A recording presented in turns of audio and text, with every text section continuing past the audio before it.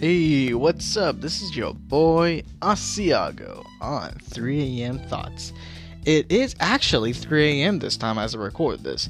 Now, that means, because these podcasts last about, typically an hour, that's probably going to be around 4 a.m. by the time I actually post this. So there's that. Alright, so, starting off, right before this podcast, I actually kind of went through like a mini writer's block. You see, like I couldn't think of anything to talk about, and that's the thing, because that's really weird for me, because usually I will have like literal thoughts, in the freaking late hours of the night, and I would have like and then those thoughts become other thoughts and become other thoughts. You got that's the way I run this podcast. I talk about one thing, and then I ramble on, and it branches off into something else, and that's where my topics come from. Just me, going through the tunnels of my mind. Just going in the rabbit hole, as they say. But for some reason, though, the thing was that this time I was actually purposely trying to find a topic for my, for my doohickey today, and I had trouble with it, because I was actually trying to think it out. When usually, I'm just, laid back, I just kind of, think, nothing. No, I don't really think about it. I just kind of do it, because that's my thing, I just do it. I mean, people tell me, to think about it. No, I just do it. Now, sometimes I'll think about it, but that's not really me. Alright, let's see. So, actually, I don't want to turn the PlayStation on. I got other things to do. As a matter of fact, I'm going to sit back down. I'm going to turn on the Minecraft. I do not have Minecraft for the PS4. As a matter of fact, I have Minecraft for the Switch. The reason why is, basically the same reason why I have any game on the Switch. Because, it's portable. If there's a port exists, if a port of a game exists, if it exists for both PlayStation and Switch, chances are I'm gonna get the Switch version, like the new My Hero game. Like, I really wanted to get that for my PlayStation so I can crossplay with some of my friends. But the thing was that I also wanted to be able to play this, sucker at work, and I wanted to be able to bring the game if I ever went to a social function, if those ever return, where I could play with other people, and all I need to do is just bring the console with me. And on the Switch, the entire gimmick is, being able to be, brought everywhere. Okay, so right here, turning on the Minecraft. No, I do not want to open chat. Here we go. Back to building my grand creation. Alright, so, tonight I want to start off things with, I want to speak about video games here, because right before starting this podcast, I was just searching the interwebs, and on Google, one of the suggested stores for me was this article. I hadn't actually read it yet, but I just read the title. It said, with the PS5 and the new Xbox Scarlet, coming up, the Nintendo Switch, they should either, they should upgrade or be choked and lost in the dust of these new big consoles. Now here's the thing, I really more so disagree than agree. And remember on these podcasts, this is more of a, this is more something from my opinion, my mind. It's not, don't take my freaking words as gospel or whatever, unless I'm actually talking about myself. But and things like these, I'm just speaking from my mind, theorizing from my own, from my own eyes. So, just take it with a grain of salt, and don't take it to heart either. So the thing is that when you see the current gaming industry, and we're talking consoles here, not really PC or, God forbid, the damn Stadia or anything like that. Let's talk about the stuff that people really consider, which that would be the console wars, the modern console wars. You got the Xbox, you got the PlayStation, and then you got the Nintendo. So from what I'm seeing, the gaming industry is, I mean, it's still a war, all right, but these days it's more of a war between PlayStation and Xbox. You know, because you know, back in the 90s, you know, it was all about, you know, Nintendo versus Sega. You know, the two big dogs. I mean, sure, Atari was still around. You know, and I'm pretty sure other companies were around too. Oh shoot, like, you know, the WonderSwan and all that, you know, crap. But the thing was that oh yeah, I even just thought of this now, the Neo Geo, that was definitely a thing back then, or the Commodore, or the TurboGrafx. You know, all these other consoles existed, but the ones that people really talked about and the ones that people really you know, wanted to actually saw competition between was the Sega Genesis and the Super Nintendo, and even the NES in some cases. But this ain't the 1990s no more. And definitely when it comes to gaming consoles, there is a lot less of them. I mean, shoot, like, and people, like, you know, even the micro consoles are either made by, you know, Nintendo or some retro company, like, you know, again, Sega. Although they're not entirely retro, they still make games, they just don't make consoles no more, but that's not the point. Anyways, so, you know, we're talking consoles here. And so, Nintendo, it might be part of the big three, but I don't see them as actually, you know, competing with the you know, with Sony or Microsoft in the same way that they did with Sega back in the day.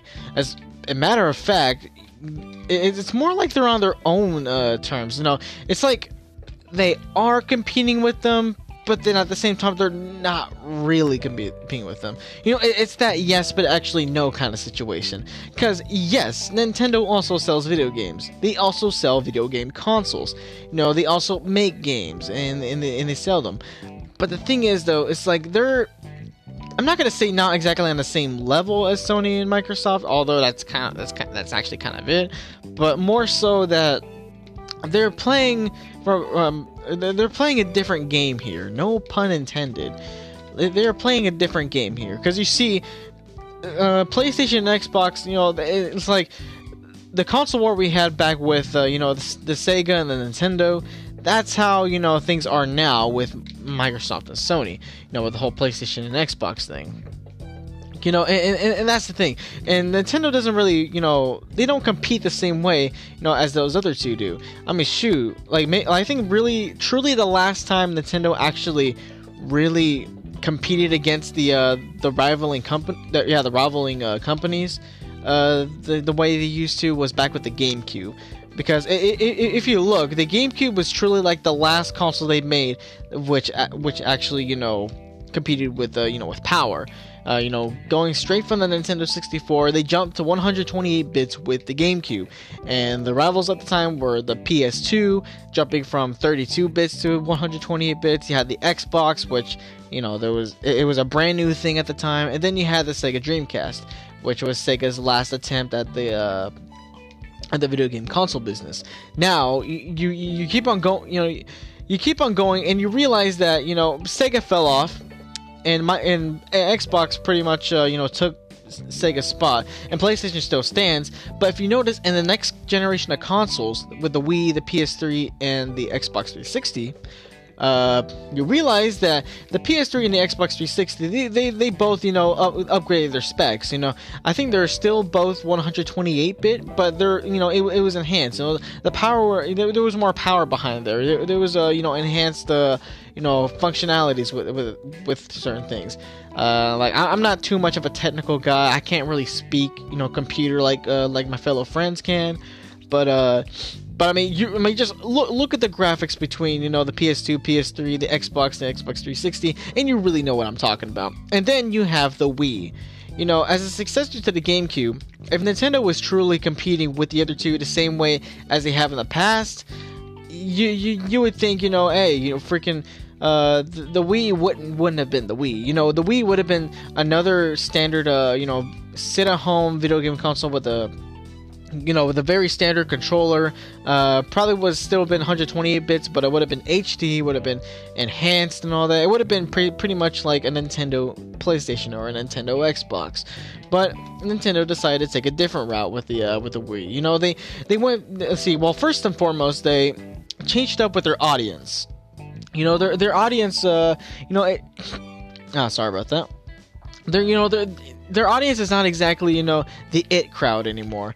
They changed their stance. They wanted to be, you know, more towards, you know, the family genre, which you know it's a good you know, change of pace, and it really does separate them from you know, from what the other two were, which the other two really were more geared towards you know, more hardcore gamers, more core gamers, and just, you know, gamers in general. But I mean, with the Nintendo Wii, Nintendo changed their whole stance on everything. You know, they wanted to include everybody, not just gamers. You know, they wanted to appeal to pretty much everyone, and that's exactly what the Wii did. I mean, being the one of the best-selling consoles of all time, I think it was also Nintendo's best-selling console of all time. It's either that or the NES. I can't really remember, but I mean, regardless, it's still one of their best-selling consoles, and that's because, you know, it appealed to, you know, everybody. You know, there was something on the Wii that, you know, somebody, even whether they're a gamer or not, wanted. Whether it was Smash Bros, whether it was Mario Galaxy, whether it was Wii Sports, you know, whatever. You know, something appealed to everyone. I mean, hell, I bet you freaking your uncle or someone like that still has like a, you know, bought a Wii back in like 2009 or something like that. You know, bought it once, you know, for a party, you know, or family reunion or something like that, and he doesn't play it at all, and it's just sitting in his freaking hallway closet, you know, and it's been sitting in there for the past decade, you know. So I mean, shoot, like, I mean, my point being that, you know, with the Wii, you know, it sold really well because it appealed to everyone, and especially when it came to the whole party scene, the whole social gathering scene, back when that was a thing. You know, that's how it was. They changed gears, they changed their focus, and, you know, people really you know, reacted to it, and so therefore, starting with the Wii, they changed their entire you know, place in the industry. They weren't up there, you know, really fighting it out, you know, with Sony and Microsoft. Rather, I mean, they might have been still on the same playing field. They might have still been, you know, in the same market, you know, trying to, you know, sell games alongside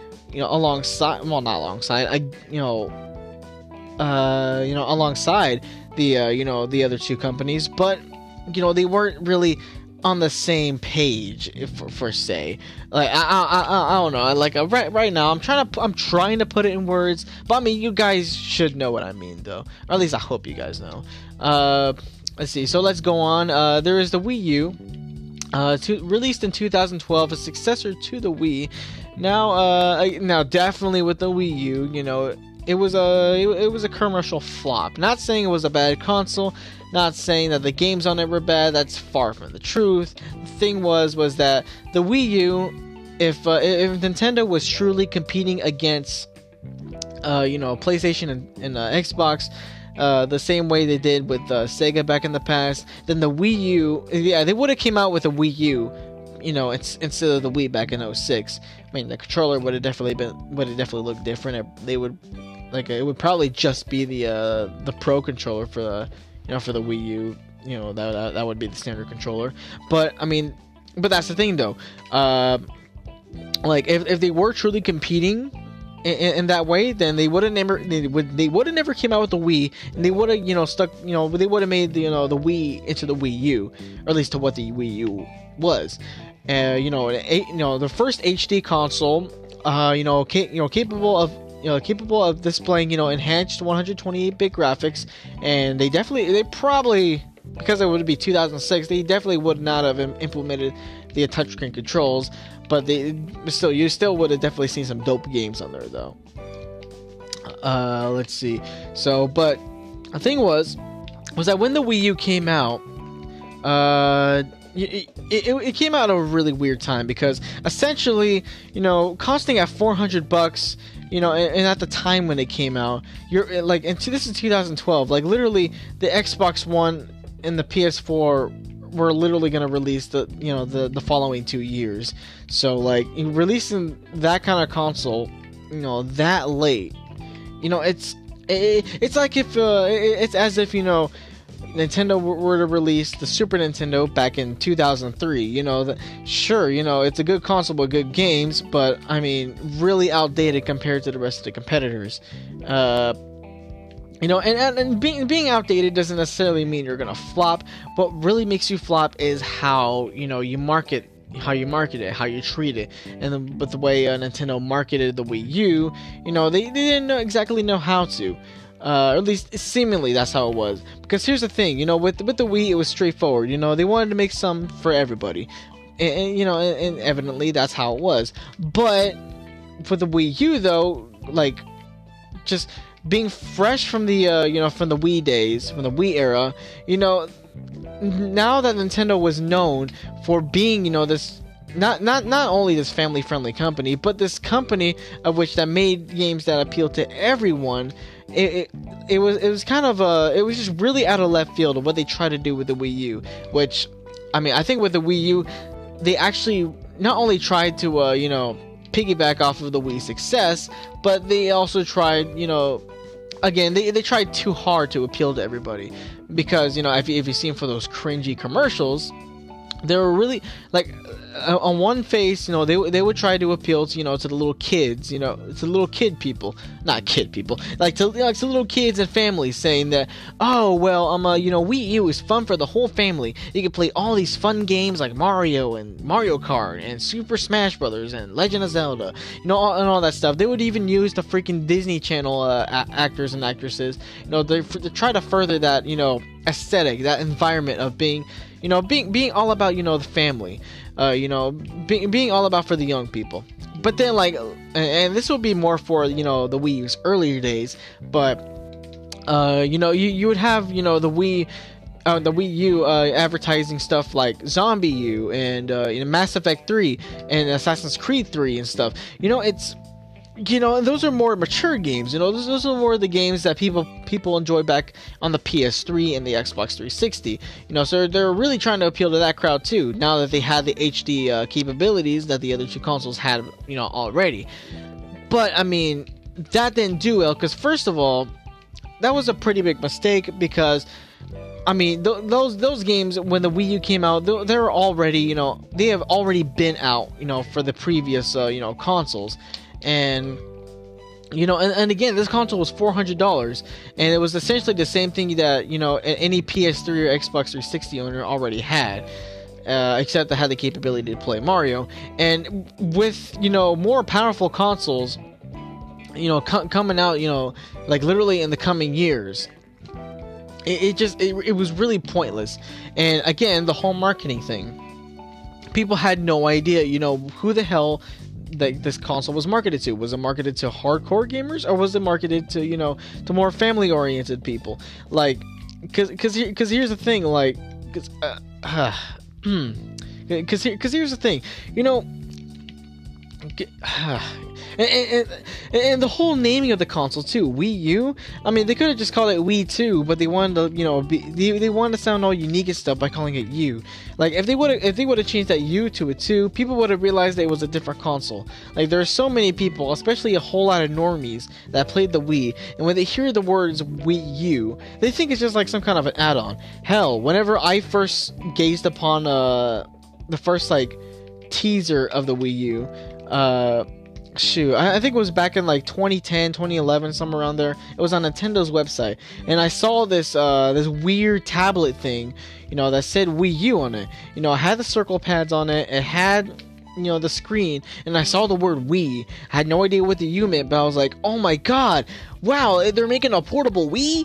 Oh shoot, this is cool.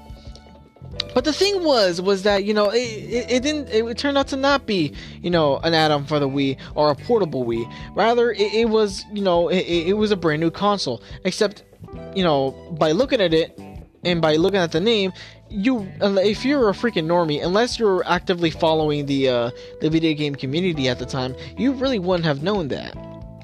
Like let's say, you know, that your normie uncle, you know, that bought a Wii back in 2009 for that one family reunion, and he never played again.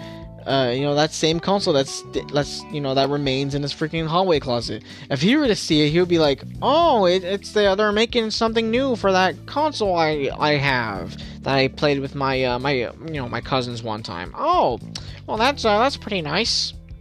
Yeah, that's pretty nice indeed.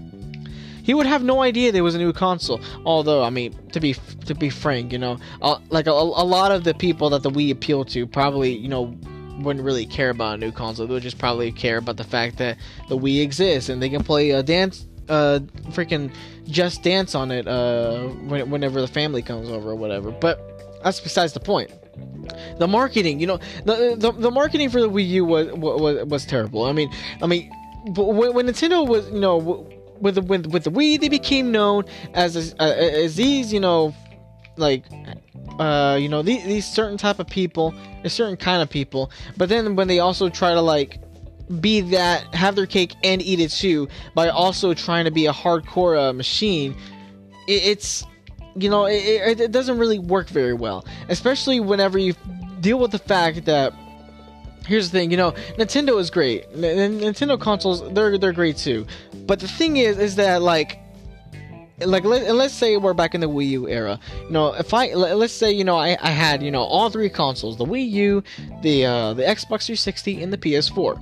Now, if I wanted to play, you know, Super Mario 3D World or Super Mario Maker or Super Smash Brothers, you know, I would get the Wii. I would play them on my Wii U, because I mean that's why I have the console, you know, to play them on. But if I wanted to play more mature content like Assassin's Creed or Call of Duty or any of those other kind of games, I would really, I would, you know, play them on my Xbox or my PlayStation, because that's exactly why I got those consoles for, to play those kind of games. You know, if I wanted to play something more power intensive, hey, I got an Xbox. If I wanted to play a different kind of exclusive, you know, with a bigger story, with more mature content, that's what I got a PlayStation for.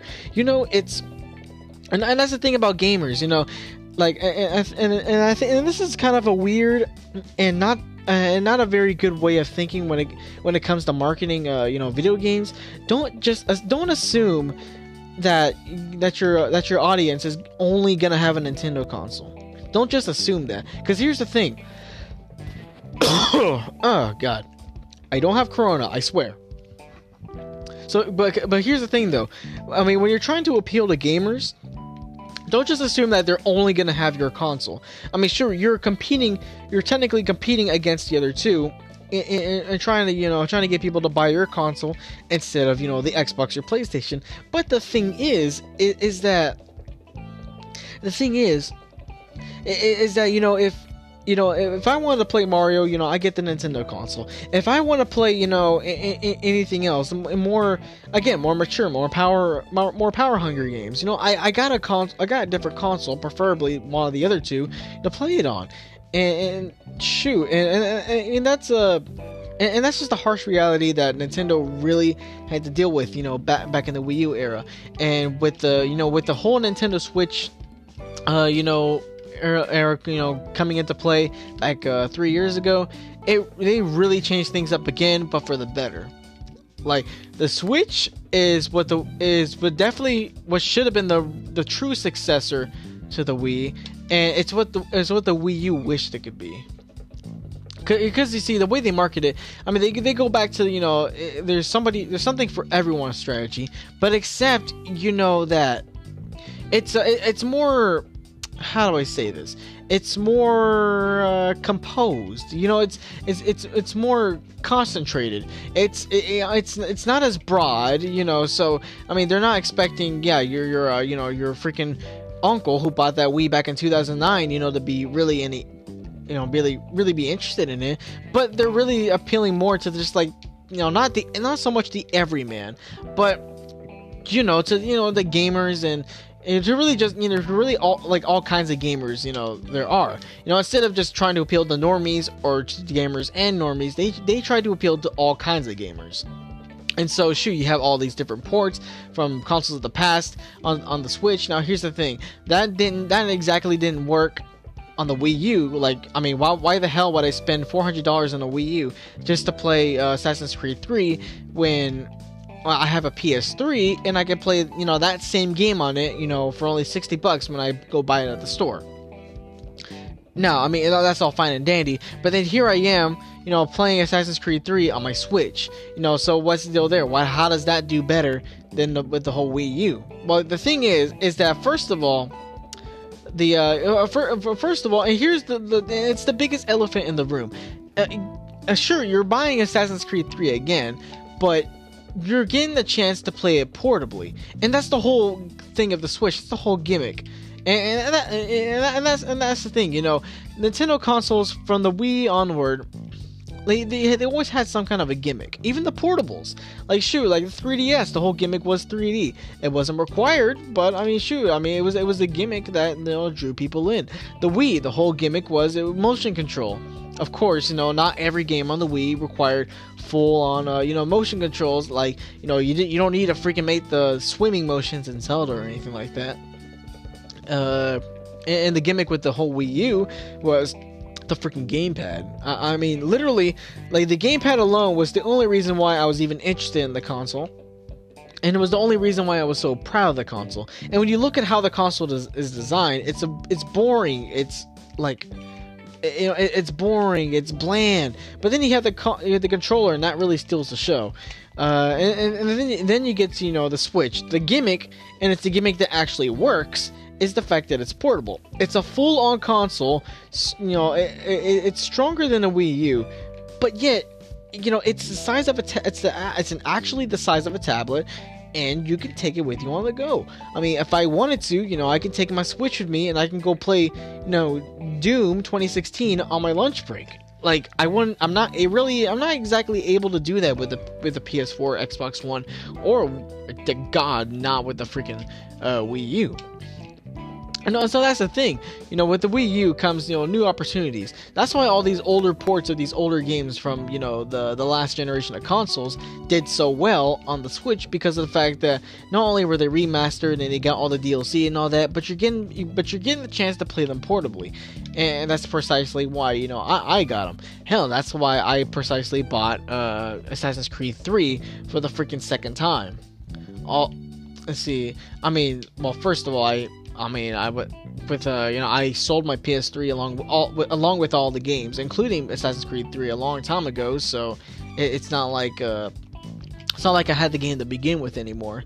So I mean, that's why I bought it anyways. But two, again, not only can I play it on my freaking HD TV again, I can also play it, you know, on my lunch break and stuff.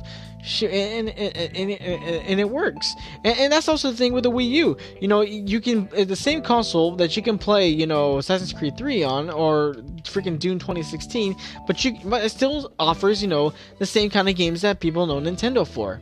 And now, Nintendo can't port every single game that comes on, you know, the other two. Like, I mean, shoot, I can play Rage 2 on my PS4 and on my Xbox One, but I can't play it on the Switch. I mean, for obvious reasons. It's a big game, and it's very graphically hungry.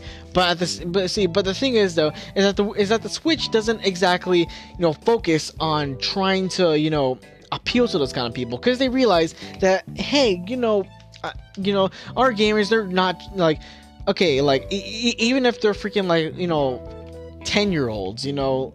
Even if they're freaking 10-year-olds, like, they're not just gonna have a Switch, chances are. I mean, shoot, not saying that everybody has more than 2 consoles, it's just that chances are, like, not everyone is gonna just have a Switch, or they're gonna freaking sell their PlayStation 4 Switch or whatever. Chances are their Switch is gonna be like their secondary console. And so I'm guessing that's another reason why they decided to make the Switch, you know, entirely portable. Because the thing is that, like, you know, that's the thing with the 3DS. Shoot, like, even if you played, even if you exclusively played, like, Xbox games, you know, chances are those the people who exclusively play Xbox probably also had a DS, because that would be their secondary console. That would be the thing that they would play on the go at the time. You know, it was either that or a PSP or a PS Vita, and, you know, and seeing how well that side of their business did, you know, with their DS and Game Boy and all that, you know, and shoot, and even outright demolishing Sony in the portable gaming industry. Like, Nintendo saw, you know, they saw fit, you know, to make their next console, you know, portable, you know, like a successor to the Wii U, but as well as a successor to the DS. You know, let it be someone's secondary console, but have it be powerful enough to where, hey, you know, it could also possibly be your first primary console. Hell, like, I mean, it was mine for a long time. It actually still kind of is, but But shoot, but like, but still though, like, I mean, have it appeal to those who, you know, to both those who will only have a Switch, and to also those who will have a Switch and, you know, they're competing consoles. And you know, and that leads me to why I think Nintendo doesn't really have to upgrade or really change anything, you know, with the whole rising of the Xbox Scarlet and the PS5, because Nintendo already knows their place. They're not exactly competing against the other big two, you know, like they had back in the 90s and or even back in the early 2000s. Like the way they're competing now is that they're just doing their own thing. You know, they know their place. They know how, you know, they know how people's, you know, boats flow. So they're sticking to it. They're sticking to their guns, and you know they're not tapping into anything that, you know, that's beyond their control. They're not, you know, they're not you know, trying to, you know, fix things that are, you know, they're not trying to, you know, fix things that aren't broken, and they're not trying to change things up that really shouldn't be changed. You know, they know their audience now, and they've even grew, you know, another audience, you know, with the whole, you know, situation of the Switch, and it's beautiful. It's a true evolution, and not just the gaming industry, but the portable gaming industry too, because still Nintendo is truly, you know, the not only the leader, but I think also like the real only you know, remnants left of the portable gaming industry. I mean, PlayStation has still yet to release any kind of like successors to the Vita, and I doubt they will, especially with the Switch and Switch Lite being the new thing now. And really, and with the Switch, it is really, you know, raised the bar on how portable games should you know, play like and look like and stuff. So it's a really wild thing to think about, and seeing how they've changed the industry so much, you know, with their tablet-sized console, I really don't think they have anything to worry about, you know, with the coming, you know, newer consoles for the next generation.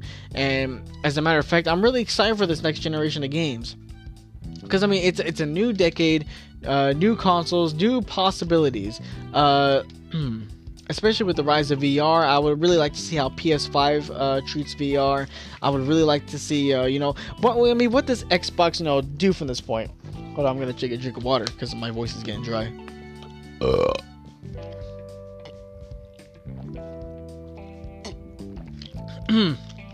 Yeah, so, and I'm really excited for what Xbox is gonna be doing specifically. Now, I'm not an Xbox gamer, or at least not yet. I have never owned an Xbox. Although I actually do plan on buying an Xbox from a friend of mine later, but it's just an Xbox 360 though. It's not really so much else. How the hell did this camel get up this high on my wall? I'm just gonna push you off. Yes. Anyways, I've never been an Xbox player, but thing is though, why am I so like hyped for you know, for what Xbox is gonna do this generation?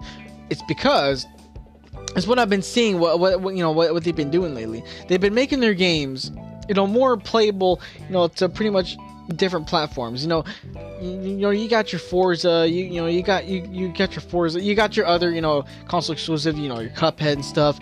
You know, being able to be played on different consoles. Like hell, the Switch is getting, you know, console ports of Xbox exclusives onto the Switch, and you know, and it's kind of, you know, it's kind of crazy that Microsoft of all people is really teaming up with Switch, you know, on these things from cross you know, from cross-play you know, online gaming to even letting freaking Banjo Kazooie and Smash. Now that is not just a whole big announcement, you know, for Smash as a game, but it's also a new mark on the video game industry as a whole. Because Banjo Kazooie and Smash represents, you know, a truly a different era, you know, of the industry, where, you know, these companies, I mean, they're still competing against each other. I mean, there's no doubt about that. But there's a new sign of like, I like some sort of a unity, like a working togetherness. You know, like, because Xbox, you know, they're slowly trying to change, you know, how they do things. You know, I think they're still making consoles, for the time being. But they're also changing things up, and I think this decade, we're really gonna see that change. I mean, I wouldn't be surprised if the Scarlet ends up being like their last actual console, and they start becoming more, of an online digital thing, or becoming more of a publisher like Sega did. Not necessarily because they're like failing in the business or whatnot, or at least not from what I'm seeing, but from another point of view, because the whole like, I don't want to say industry, the whole landscape of how we consume media is changing. Like, we're starting off this decade, like really almost entirely on streaming services and stuff, entirely online, entirely on demand, almost entirely on demand. Back in the last decade, actually back in the 2000s, let's start off there. The 2000s, the thing was, it started off with the whole VHS versus DVD, thing going on there. And, it was all physical media. And then by the end of that decade, you had the whole Blu-ray, you had Blu-ray coming in, because by that time, DVD had already done, taken over, the sales that VHS once had, but now they had a new competitor, which was HD DVD and Blu-ray, in which Blu-ray ended up, they took over HD DVD, but, and now Blu-ray is the new standard for HD DVDs, but the thing is, though, DVD still exists. Now, that's a whole different topic I'll discuss later, but, I mean, thing is, but by the end of the 2010s, that's whenever a different kind of, form of media started coming into play, and that's streaming services. You got your Netflix, you got your Disney Plus, you got your Hulu, your PureFlix, your PlayStation Now, and your Xbox Game Pass, and even Nintendo Online. You got all these different streaming services. Even for music, with Spotify and Pandora, things are being streamed now. It's more convenient. You have literally everything all in one place. Except when you really think about it. Shoot, there are a lot of movies that you can only get from like Netflix or Disney Plus, and you have to keep switching between the two. But that's a different thing. That's a different story. But thing is, the whole idea is you get all this stuff in a singular place, and that's the thing. It's more convenient. It's more accessible, and with the prices that they offer, for their service, it's not really much in comparison to buying all the stuff yourself. And it's even gotten to the gaming industry again with the whole Game Pass and PlayStation Now thing, and the Nintendo Online. Except with the Nintendo Online, it's kind of, I'm seeing it's trying to replace the whole virtual console thing by making you subscribe to a service which not only allows you to play online, but it also allows you to play these classic games. Now, not all of them, but a growing selection of classic NES and SNES titles. And I think eventually eventually they might add N64 and GameCube games, and possibly even Wii games. That would be freaking dope as hell. But hell, it would also be dope if they freaking added some Wii U games. Hell. So anyways, streaming services. Now you see, it's true, even Xbox. Yeah, Xbox definitely, they're releasing the more. Oh god, I need a burp again, but I can't burp. There we go. Yeah, so definitely with Xbox, they're releasing their their games onto like tablets and stuff. They're making their games more accessible to play even if you're not on an Xbox. But basically, if you watch Xbox's moves and how they're doing things, essentially, it's almost like they're not so much caring about how, like, whether you buy their console or not. They're more so caring about, they just want you to play their games. That's just the main focus. And really, that's the main focus of any game company, more so than buying their console. The console is kind of like, the whole reason why you can play your games. But when you're doing what Xbox does and you're releasing your games on all these different platforms and stuff, that's the thing. You want people to play your games. Because that really makes the most money.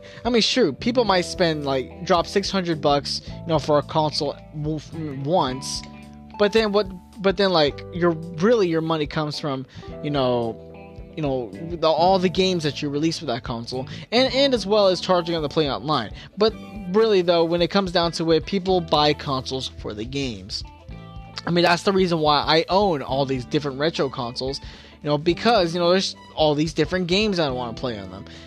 And seeing what Xbox is doing by releasing their games on all these different platforms, that they're getting to the point. They're cutting to the chase.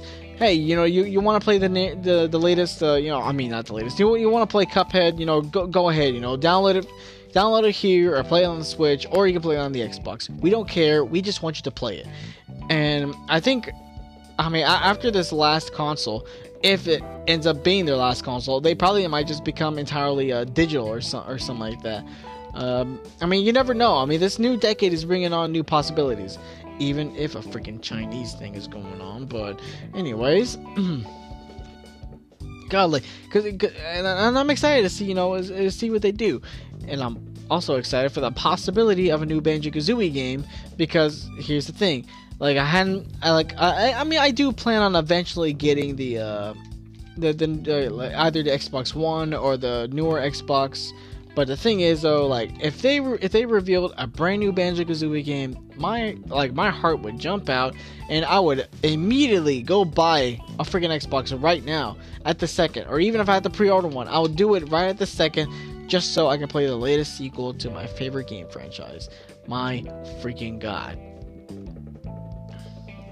Shoot, because here's the thing, Banjo Kazooie's relevance, they kind of lost relevancy after Banjo Tooie back in 2000, because, well, the deal was that, after the N64 era, Microsoft bought Rare, and freaking, they pulled a Disney on us by saying, oh, you want a Banjo 3? Well, we're not gonna make that, that's not happening. We're just gonna make Rare, make Sea of Thieves, and whatever other game we can make them create. That's whatever. Treat your bot company, however you want. But damn, can't believe what they did to us with the whole Banjo Kazooie. Then again, if Microsoft didn't buy Rare, the Rare probably would have released Banjo 3 on the GameCube or something. But shoot. But anyways, the relevancy. So after Banjo 3, there's they had one other game which I hear mixed reviews about, and it's kind of the reason why I want to buy James's Xbox 360, because I want to first of all have the console to be able to play it on, but then I want to buy the game itself, and then play for myself, because half the people say it's a bad game, and then other people say if you look at it as a Banjo Kazooie sequel, yeah, you're gonna see it as a bad game. But if you see it as, for what it is, a different game, except they use Banjo Kazooie as the actual theme of it, then you might actually find yourself having a good time. It's just that they're using characters from this specific franchise, to kind of embody it in. But then after that, definitely nobody's even talked about Banjo Kazooie. After 2008, but then and the only times that really people would ever mention Banjo Kazooie is in the Smash boards, because with Smash history, Banjo Kazooie was actually one of the first characters that Sakurai, the creator of Smash, really wanted to add in the game, and not being, well, first of all, just not putting him in the game just for whatever at the time, it really gave us this idea, like, hey, what if they were in the game? Shoot, they are big icons when it comes to the whole Nintendo 64 era, so why not add them in? They definitely earned their spot, even if they weren't exactly Nintendo characters, but shoot, they're definitely iconic enough, or at least for the time being. And then, but then as different or as more, Smash Bros sequels came on, it became more obvious that even if Banjo Kazooie weren't exactly relevant, they still wanted them in the game, because aside from being a very iconic duo from from the N64 era, they're also their games are genuinely fun, and there's so many things you could possibly do with them. And knowing the fact that Sakurai originally wanted them in, really just boggles people's minds. Like it drives them nuts that they're not in the game in any way, shape, or form. And then when they introduced DLC back in the Wii U games, like God, like that really made everyone crazy, because then they became more of a possibility. But then, you know, we never actually got them in the Wii U and 3DS versions, so that really sucked. And shoot, that really made me sad. Hell, but and even then you had Smash Ultimate, bringing back every single character, and plus more. And then when it was revealed that they were having DLC for that, everybody got excited again. And seeing, because at that same time Microsoft was doing all that partnership stuff with Nintendo, God, like it became even more apparent, or not apparent, it became more, the chances of Banjo Kazooie actually being in Smash really freaking grew. And eventually they did, as the third DLC character. And my God, I freaking loved it. Like at that time, it was a perfect time too, because I was actually replaying the game, because I just bought a Nintendo 64, and freaking when I saw the reveal trailer, when I saw that puzzle piece fly by on the screen, my God, it was a very surreal moment. I thought I was just dreaming. I thought I was like just tripping, but man, it was amazing. It was a beautiful sight to see, and I am so glad that I saw that live with my own eyes. God, it was amazing. And now that Banjo Kazooie is, you know, relevant again, or at least in this way, I'm over here thinking, I mean, if Microsoft wants to keep, you know, partnering up with Nintendo on these kind of things, shoot, like, I mean, why not? I mean, sure, you may not have the original team anymore, but you could still, you know, get people together, and why not make a Banjo, you know, because why not make a Banjo 3? You know, make a second sequel.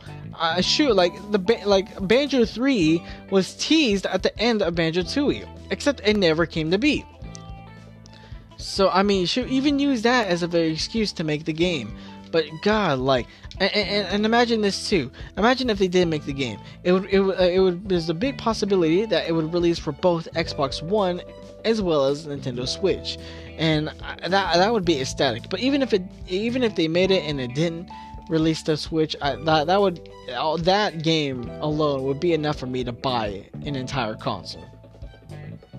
My God, and if you think I'm crazy for buying an entire console for just one game, hey, a lot of people do that for freaking Just Dance, you know, or freaking Smash Brothers. So, I mean, I'm not in the weird here, but shoot, like, wow, and still nothing has happened yet, and I still haven't seen any news about it. But still, like, the freaking possibility is still there, and the underlying hype is also there, or at least from me it is.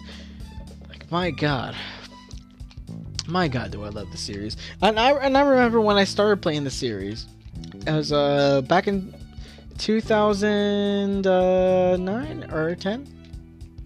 Nah, it was a yeah. It was 2010, 10 years ago actually. So I went to this garage sale, like literally the people that lived right across the street from us, you know, they were about to move out, and, you know, upon doing that, you know, they had a garage sale, you know, I'm guessing just to try to, you know, get rid of all the unnecessary stuff they had, and you know, just trying to clear out the house easier. They had a garage sale, and so I went over. I had I had like maybe $20 on me. Shoot. So seeing that, and I love garage sales. Even today, I love going to them. You know, you never know what kind of stuff people have, and sometimes they may have some that's, you know, actually very valuable, but they're probably only charging like $15 for it. But shoot, like, you know, and again, it's just exciting to see what other people got that, you know, they're putting up for sale.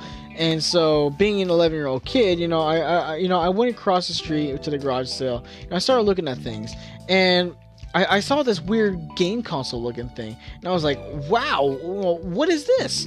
Shoot, and I saw the word Nintendo on it.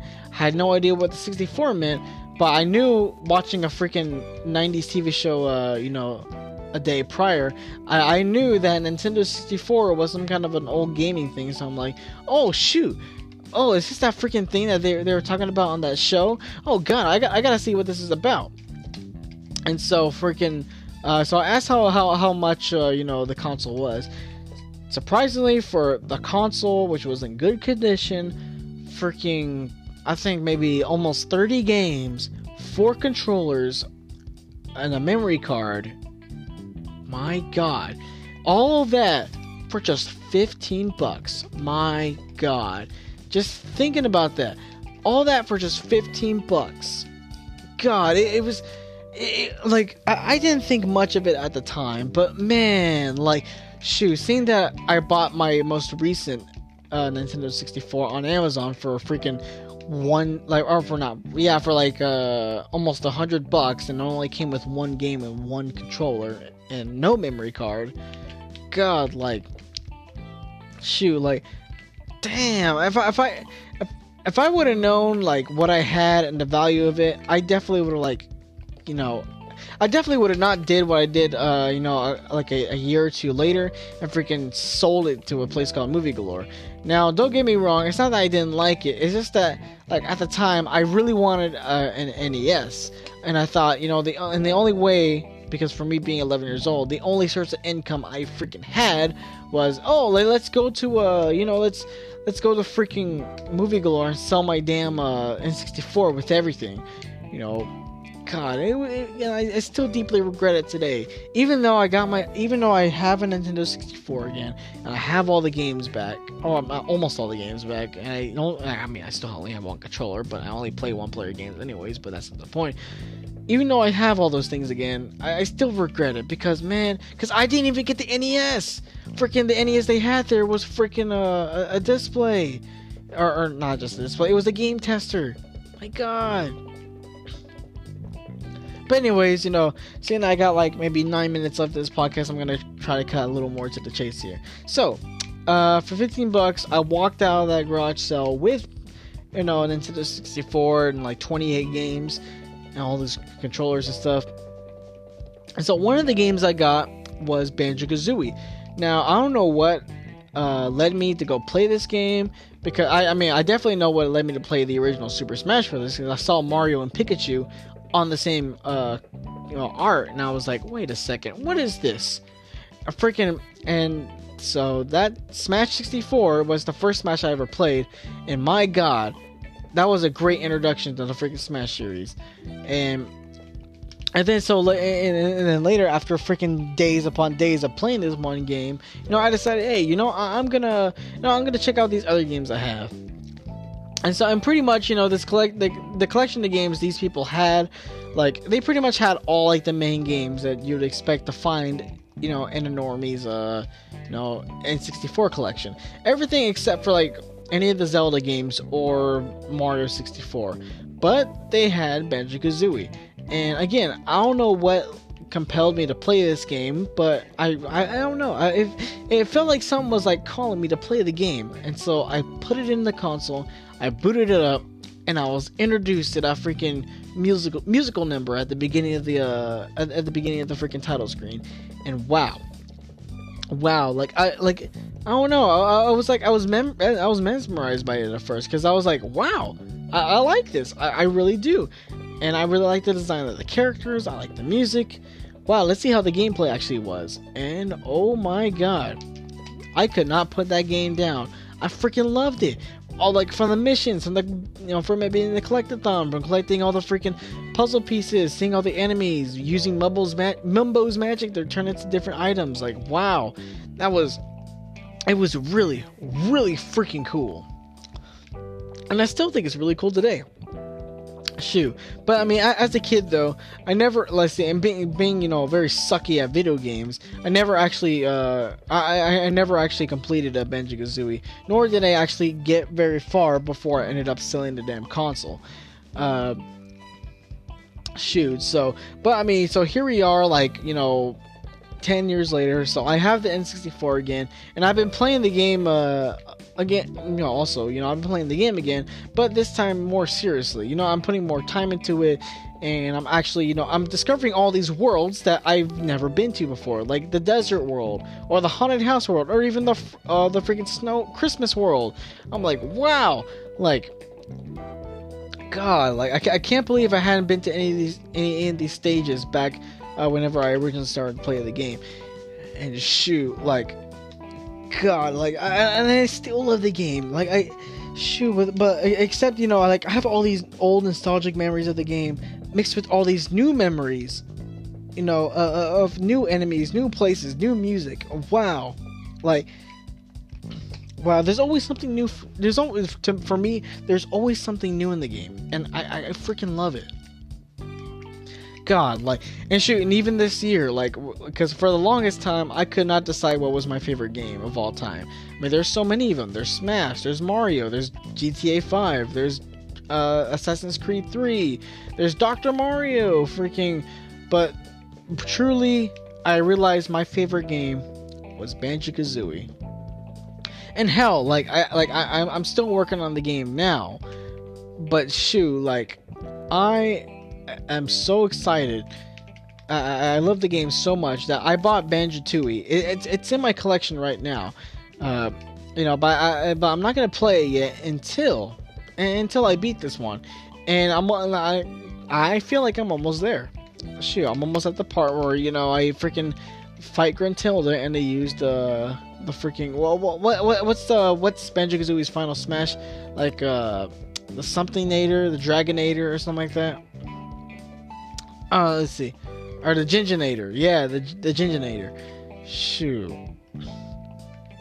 Yeah, like I'm so excited to see what happens next. You know, and again, I know I've talked about Banjo Kazooie quite a bit on this channel, but you know what though, I can't help it. You know, it's my favorite game. It's my favorite game franchise. Oh, except I hadn't played all 3 games for it yet. Actually, well, technically it's more than 3. There's still those weird Game Boy games. Those freaking Banjo Kazooie Game Boy games. As a matter of fact, actually, now I think about it, I do have a GBA emulator on my Wii. So maybe I can go on later and I can try to see if I actually have the Banjo Kazooie game on there. If I do, I will go ahead and give it a play. Shoot, I mean, I would be and wouldn't be surprised if it was on there. I mean, seeing that the stuff I've already discovered on there already, like, shoot, I had no idea I had JoJo's Bizarre Adventure, the video game, for the Super Nintendo on my freaking SNES emulator on the Wii, and wow. I would not have figured that I had that. Now, sadly, there is no PS1 emulator, but if there was, I probably would also have the PS1 game. But shoot, but that's a different thing. That's a different topic for a different podcast. Shoot. Sure is. And actually, funny thing is, JoJo's Bizarre Adventure is my favorite anime. So here we go. I'm over here talking about favorites today. You know, if we're on that topic, my favorite color is green. My favorite number is 8, and my favorite food is crawfish, and my favorite state is Texas. And okay, we're done with favorites here. Let's see. So what do we got? Last 3 minutes of the podcast. My voice is going hoarse, and I can't really think of anything else to talk about. Actually, what I originally wanted to talk about, I actually never got to talk about. I think I'll save it for next podcast because, you know, what I really wanted to talk about was actually more serious, and I was actually going to talk about it after like a brief, because I was what I was talking about with the whole like Nintendo thing at the beginning of the podcast. I was just planning on that being like a very brief thing, and then I get on to what I wanted to talk about tonight. But you know what though. You know, plans change. I rambled on. The podcast happened. So, I mean, here we are. The last, minute and a half. So I'm just going to give you a heads up. What I really wanted to talk about is kind of serious, but kind of... I mean, it's not too serious. But, like, it's kind of like the, reality check episode. It's definitely... the topic itself is definitely a lot more serious. But, I mean, it's nothing to, like, too big or anything like that, if you catch my drift. But that's for next episode. So thank you for making it this far. Thank you for listening to my podcast. So there'll be more episodes released every day as this quarantine thing is going on. And Have a good night. This is Asiago on the 3 a.m. Thoughts, signing off.